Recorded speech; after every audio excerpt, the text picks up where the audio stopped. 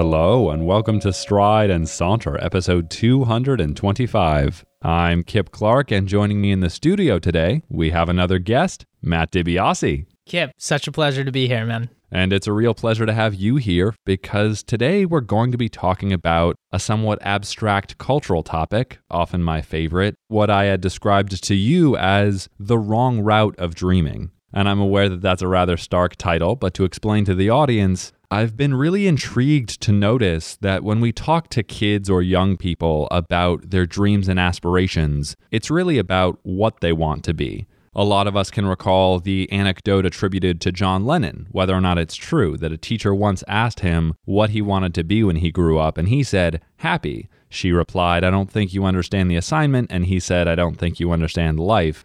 I don't know how much we should believe of that as an actual event that happened, but the wisdom behind it, whoever initially conceived it, I think is valid. And that's one of the ideas behind this conversation that I want to have with you, that I think there's something lost in telling people to dream for or towards a single destination, often an occupation, and perhaps, to broaden the tunnel a little bit more, a lifestyle. People envision where they might live, with whom they might live.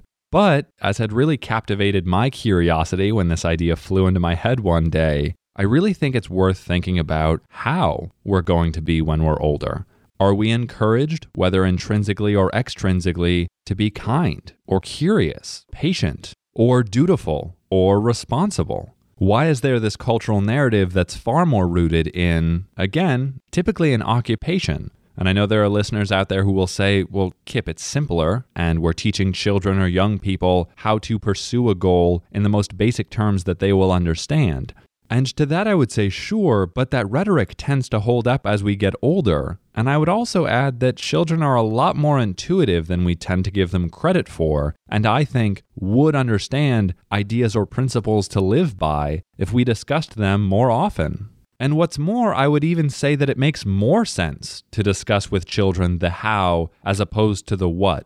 If a child wants to become a doctor, are you really going to go through the effort of explaining medical school and residency and all that is actually involved with getting a profession in medicine? Wouldn't it on some level be easier to teach principles like patience or thoughtfulness? And isn't that what most children's programming is actually intended to do? The element of intuition when we're younger is something that people often claim is pigeonholed as you get older. And I do think that having a distinct destination of what you're going to be rather than how you're going to be certainly feeds into that pigeonholing. I think it's also just a challenge that a lot of parents are faced with in fostering their kids and encouraging them to do what they want, how much freedom you give them versus how much structure you try and provide for them. So this element of structure versus freedom, it's something that parents are constantly evaluating. And I'm sure I, as a parent, if I do parent children, will be constantly evaluating.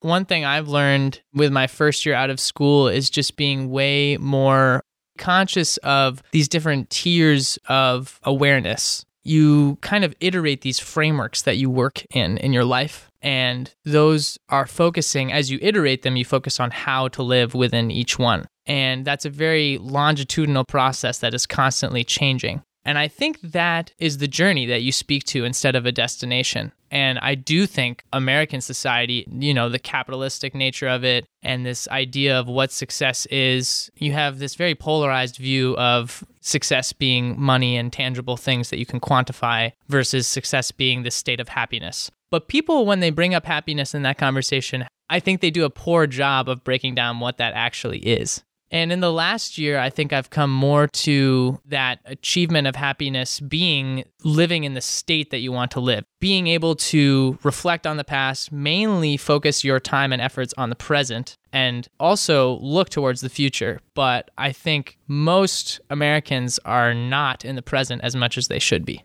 I guess that kind of brings me to one of the major breakdowns I wanted to do, which is I have found myself looking way more into the future with these big aspirations. I'm a very forward-driven person, and in the past year, I've been meditating much more, and that has brought me more into this state of being realistic about where I am and what I can achieve given the time that I set aside for myself, and that has made me happier, frankly. People say they want to be happy, but I've found it's a very obscure thing to try and nail down and achieve. And that's why I think so many people that I've interacted with tend to fall into the easier way of quantifying what success can be and focusing on the destination because it's an easier thing.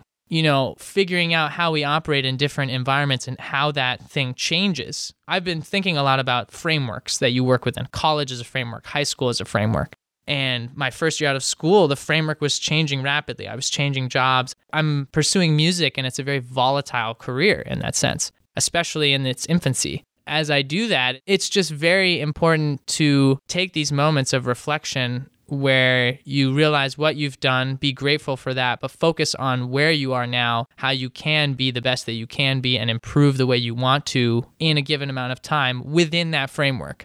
I think I'm darting a little bit around these different topics, but the thing I'm trying to get at is these frameworks that we work within, these destinations, so to speak, in terms of the journey and the destination. Changing our destination is something that we inherently fear. And as the neuroscientist that I don't necessarily identify as a neuroscientist now, but I have a bachelor's in neuroscience, and it's something I always keep in mind, is that our brains are wired to fear change. That's why animals, they return to a place, they are trained to crawl into the corner and to seek safety. I think many of us do that same thing in not pursuing or focusing on the journey rather than the destination.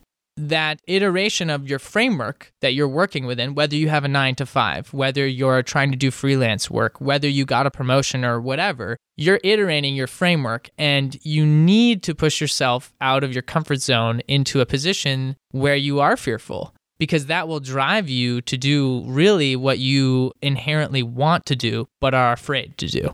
And I think when you do that and you change your framework, it motivates you to focus more on where you are and how you're changing. How you are is a difficult thing to be present and conscious of. But that iterating framework and how you push yourself out of your comfort zone to get there, I think is a more important focus to have than a deliberate destination.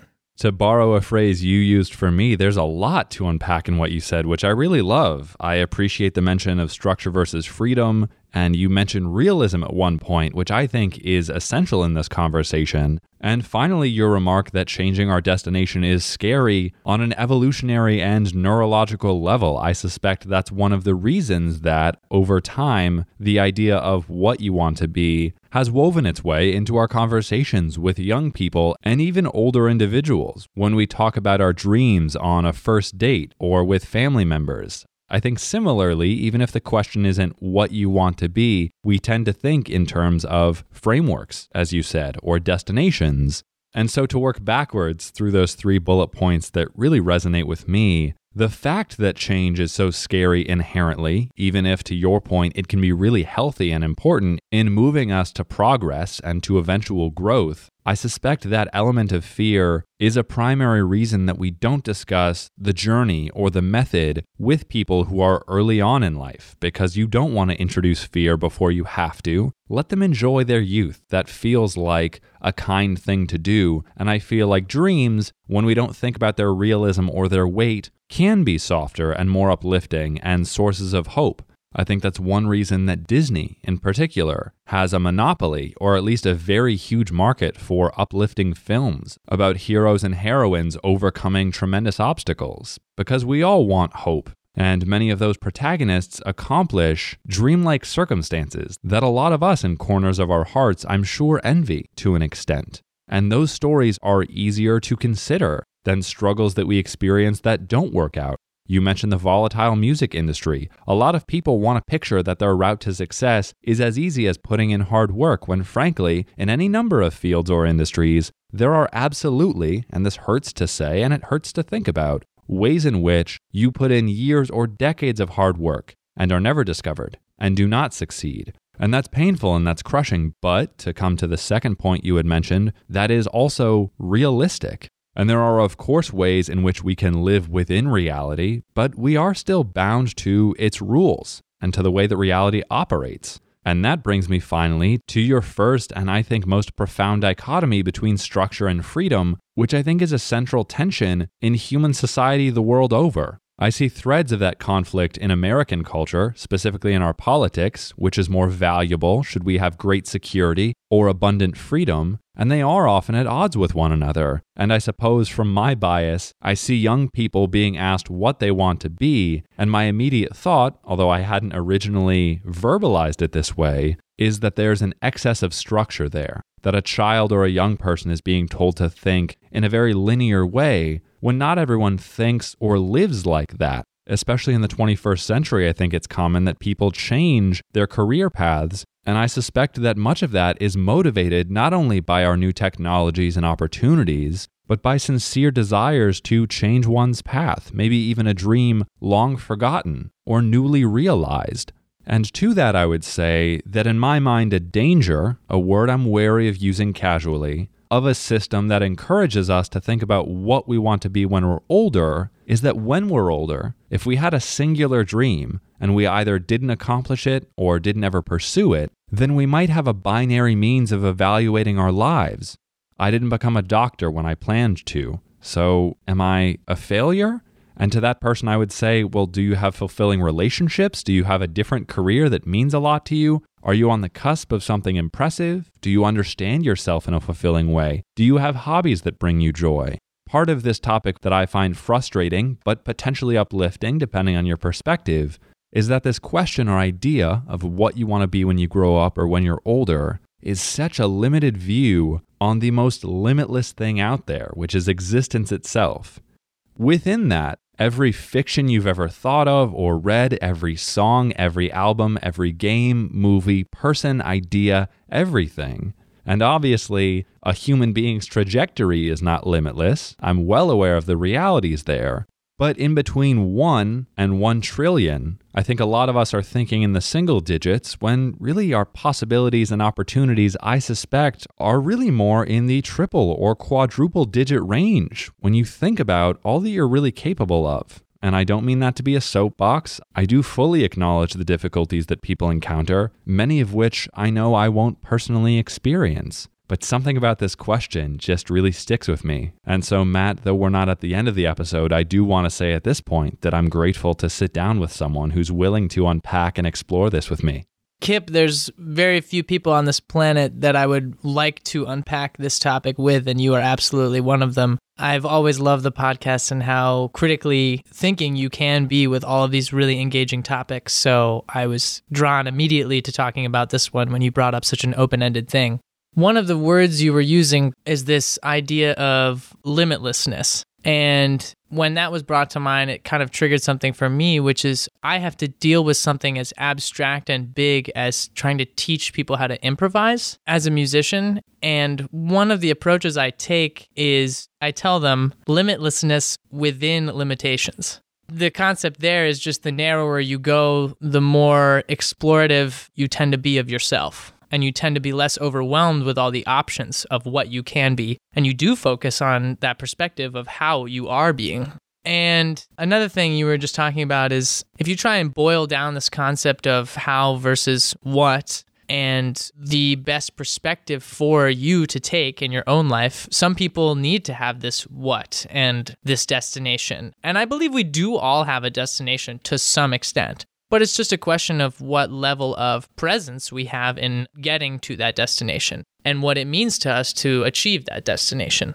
I, myself, absolutely lean more towards the side of how right now.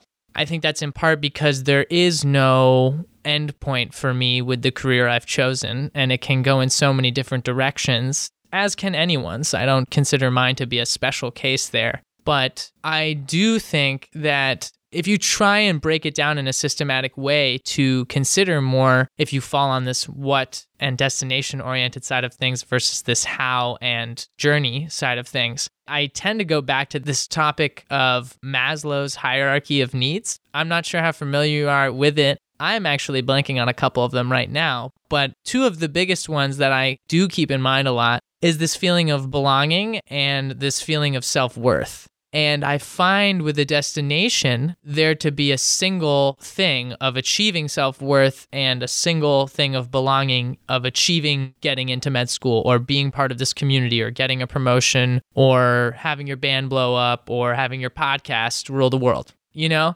But when you bring in these concepts of belonging and self-worth, I find those to be things that I think about more on a daily basis than a lifetime achievement. And because of that, those are things that have been proven scientifically, and I go to them because I know I can rely on them, and I find the how to be a much better way of evaluating those needs than the what.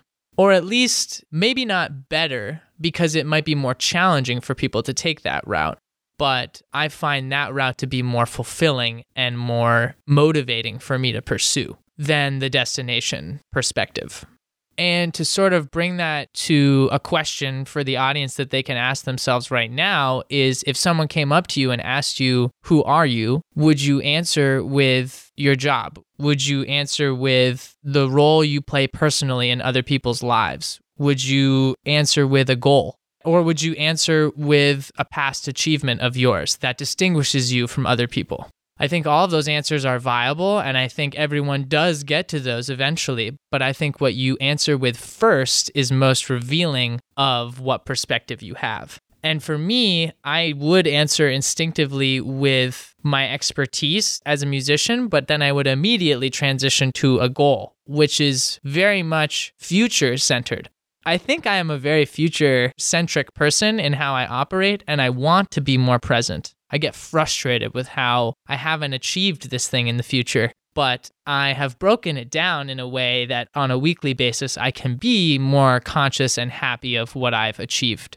That question of who are you and how you answer it from your gut, I think is very relevant to where you fall in that spectrum. And again, the how versus the what spectrum is a spectrum. It's not a black and white thing. And I'm not sure if I believe one of them is wrong or right in that sense, because people evaluate success and achievement and how they grow in so many different ways, and there's different ways that work for different people. So I don't know if you have any thoughts on that. I'm not exactly the best at tying these things down and transitioning. Well, I'm really glad that you bring up wrong or right, because it gives me a great opportunity to remind the audience that though I think this topic is important to think about, and though I may certainly have a passionate view on the subject, I don't necessarily believe I'm right or that there is a right way to go about living. I think there are many ways to go about living, and I'm simply hopeful, as in any episode of this podcast, that people will consider alternative routes or means that they had not previously thought about. And I'm thrilled that you mentioned belonging and self-worth, because a note I had made to myself that I wanted to come back to is the idea of the self as opposed to the group.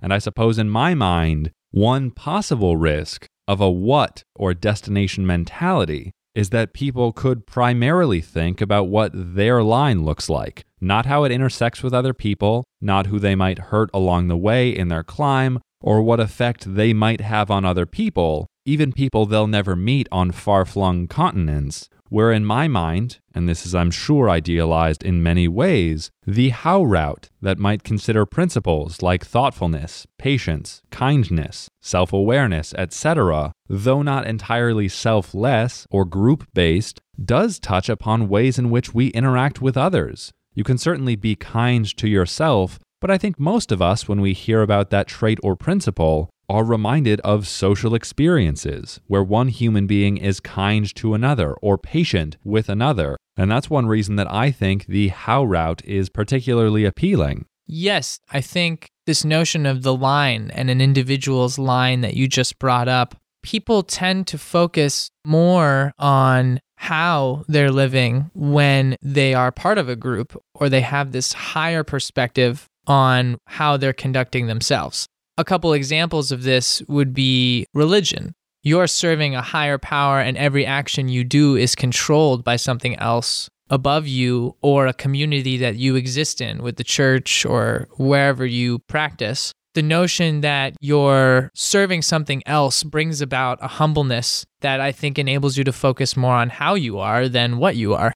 A couple other examples would be a business. You're working for the business and not just your own personal success. And again, for me, just because of my obsessions that I have with music, whenever I perform, I find myself serving the higher thing of the music, and my decisions and my motivations are all turned towards serving the music rather than indulging in myself. And I think that is a level of awareness that enables you to focus on how you are living rather than what you are striving to be. And with that, Matt, as this show and I are always striving to be curious and to inspire curiosity in others, before we close this episode, what are some things you'd like the audience to ponder a little bit further and reflect upon after listening to this conversation? I think the biggest one that I've been contemplating over the past year that I've found to be the most helpful is to phrase it as a question: how much time do you spend being reflective, present, or aspiring towards something in the future?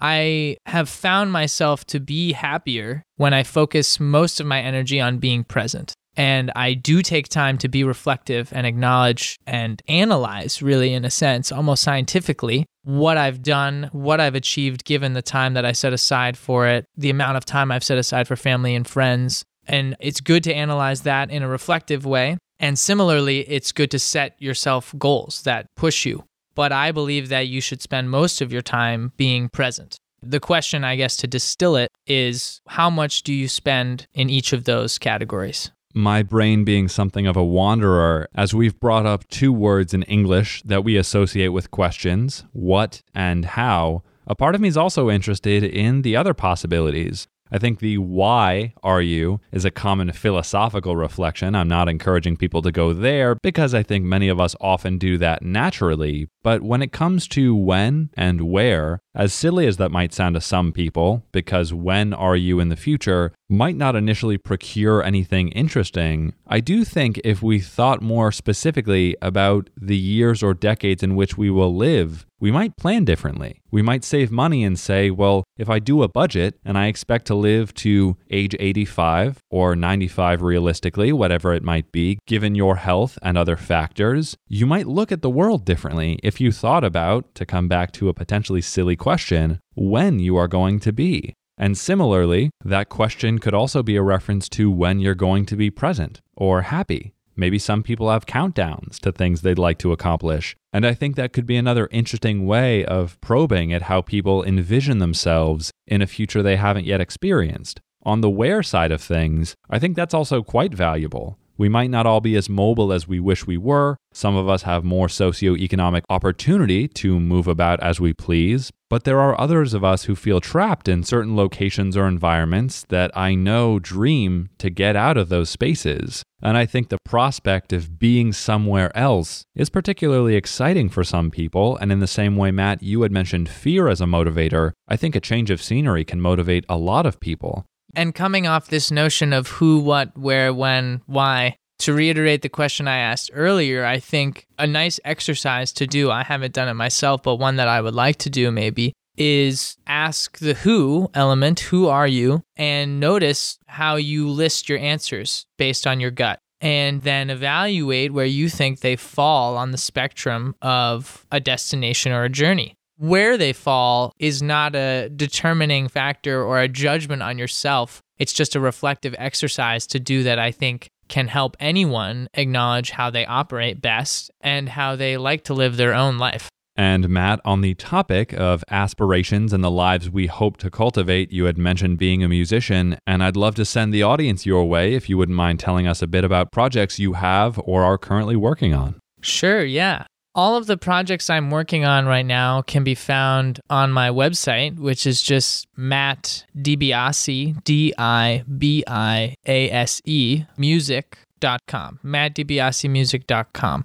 The primary thing that I've devoted myself to is a project that incorporates principles of neuroscience and live electronic dance music performance. And it aims to remind everyone that they have creative potential in the audience and asks tailored questions to you and has you input different answers that can change the sonic environment that I improvise in. That project in particular is called Plexus Play, The primary place to find a lot of that content and information is on Instagram, Plexus Play, and that's also on my website as well.